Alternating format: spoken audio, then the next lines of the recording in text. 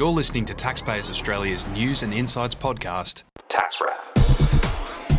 Hello listeners, welcome to the Tax Wrap podcast. I'm Steve Burnham, joined as usual by David Edgerton. Morning, David. Hi, Steve. And we have a special guest today, Dr. Mark Pizzicalla from BDO Australia. And hi, good morning, Mark. Good morning. Thanks for coming in. And Mark, you're also a member of the Board of Taxation, I believe. That's correct. Which is great. And now Mark's in to talk about the new small business restructure rollover concession.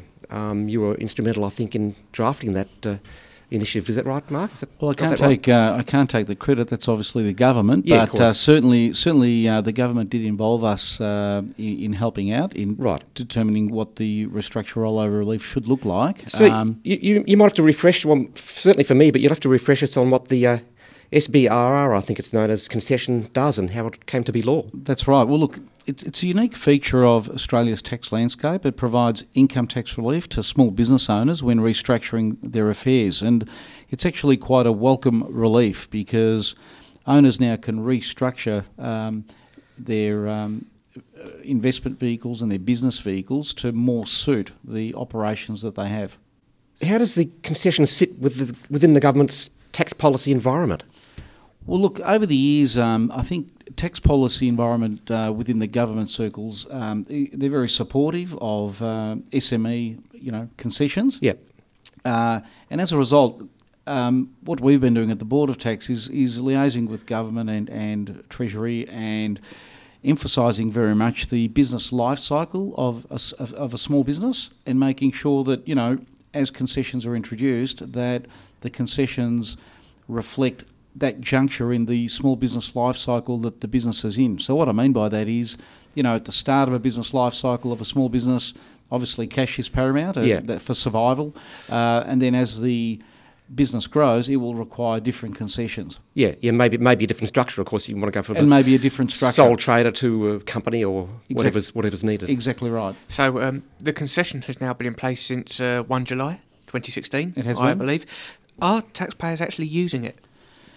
Well, I guess, look, it was introduced from 1 July 16, as you say, and the 30 June 17 income year has just ended. So anecdotal evidence from people I speak to and practitioners I speak to suggests that they are being used, but it's being used as part of an armoury of other concessions. So you've still got your Section 122 Capital A concession, which is a trust to company rollover.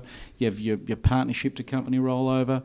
You've also got your small business CGT concession. So this restructure relief provides yet another way in which taxpayers can reorganise their affairs without suffering adverse tax consequences. And there's a number of reasons why they may wish to restructure.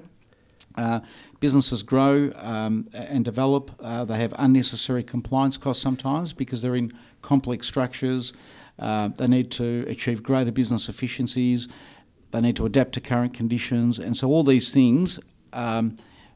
To achieve all these things, the small business restructure rollover enables them to change structures, not have an adverse tax impact, and get into a structure that better suits their current requirements. Yeah, that sounds sensible. Just delving into the detail a little bit, Mark, how do taxpayers qualify for the concession? Sure. Well, look, like any good tax law, there's always strict conditions that need to be abided by. Right. So there's about 6 eligibility conditions.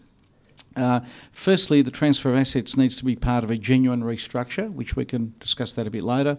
Each party to the transfer needs to be a small business entity, as defined in the tax law. The transaction does not materially change the ultimate economic ownership of the business. The asset must be an active business at the time that it's transferred to the other entity.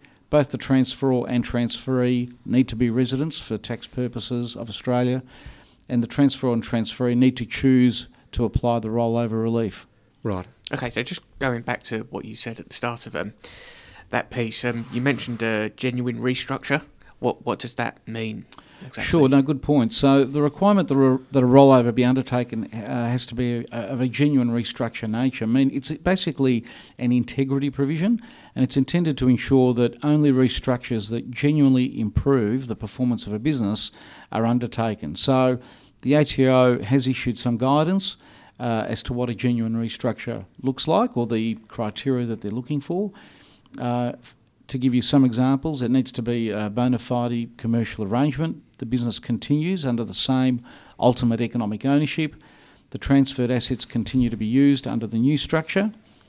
The new structure is probably the structure that the taxpayers would have adopted had they had their time again, because sometimes people, as I said earlier, for various reasons find themselves in the wrong structure to start with. But after they've worked it all out, they know where they should have been. I mean, I can understand that. Yeah, and there's a number of reasons why they're in the wrong structure, as we said, and particularly they might have got the wrong advice, or they might not have sought advice. So there's all these things. And lastly, the restructure shouldn't be tax-driven.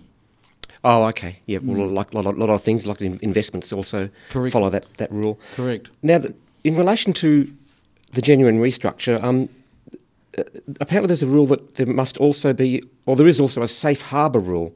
Can you explain that a little bit? Sure. So the safe harbour rule was introduced as an alternative to satisfying the genuine restructure requirement, and essentially it requires that there be no change in the ultimate economic ownership of any of the assets which were transferred for 3 years following the rollover. So more specifically, the requirements to qualify for the safe harbour are that there is no change in the ultimate economic ownership of the assets, of the significant assets that are transferred, that those significant assets transferred continue to be active assets of the business that's conducted in the new structure, and there's not a significant or material use of the significant assets for private purposes. So essentially, the way it was meant to work is that, look, if you have a restructure, if it's for bona fide purposes, as long as once you do the restructure nothing changes in the business, then you would qualify under that safe harbour provision. Have there been any private rulings issued by the ATO since these rules have been in play? Yeah, look, there have been a couple of private rulings issued, and it's always good when they are issued, because it just provides us with a sense check of how to apply the rules, particularly as they're brand new. There's a couple of private rulings. I'll talk about the first one. The first one actually related to the ultimate economic ownership test, whereby a taxpayer that was running a business in their own name transferred the business to a company that was 100% owned by a trust. Now, this is a really important ruling, because what it showed was that it was found that the ultimate economic ownership test was failed because under the original structure, the individual owned all of the assets, whereas under the new structure, the transfer of the assets was not made to the trust, but it was actually made to a company that was owned by a trust. And so it was found that meant you didn't satisfy the ultimate economic ownership test. Now, this is a real technical position that's undertaken, that's been stated here under this ruling, and so it could very well be a sleeper for practitioners if they're not familiar with it. You mentioned that the ultimate economic ownership shouldn't or cannot change under the rules. Just to explain to me, to sort it out in my own mind, but also for our listeners, can you provide examples of how that works? Sure. Well, if you can picture three partners in a partnership, partners 1, 2 and 3, and they own a business and they want to transfer their business into a unit trust structure, and they each acquire 1/3 ownership of the unit trust units, then in that particular case there will be no change in the ultimate economic ownership, because all they've done is they still own 1/3 each, it's just under a different structure. Right. Importantly though, the proportion has to be the same. So if, for example, 2 of the partners are married and they decide that they want to change their 2/3 ownership amongst each other, then they will fail the test. So you need to have the same owners and the same proportions. Okay, yeah. Do you think there'll be any more concessions for the SME sector? And if so, what do you think we can expect? Yeah, well, certainly there's been a lot of activity over the last 3 years. We've had the $20,000 instant asset write-off.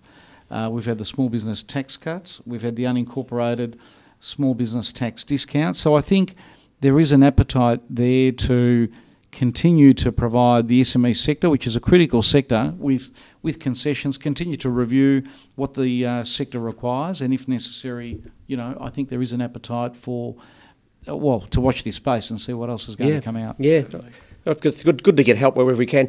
You mentioned the business tax cuts. We're actually out of time. I'm sorry, Mark and David, for this week. But would you like to come back next week? We'll talk about the business tax cuts. That'd be possibly. terrific. That'd be great. Look forward to it. Thank you for being here, Mark, and thanks again, David. Thank you, Steve. Thank you, listeners. Come back next week.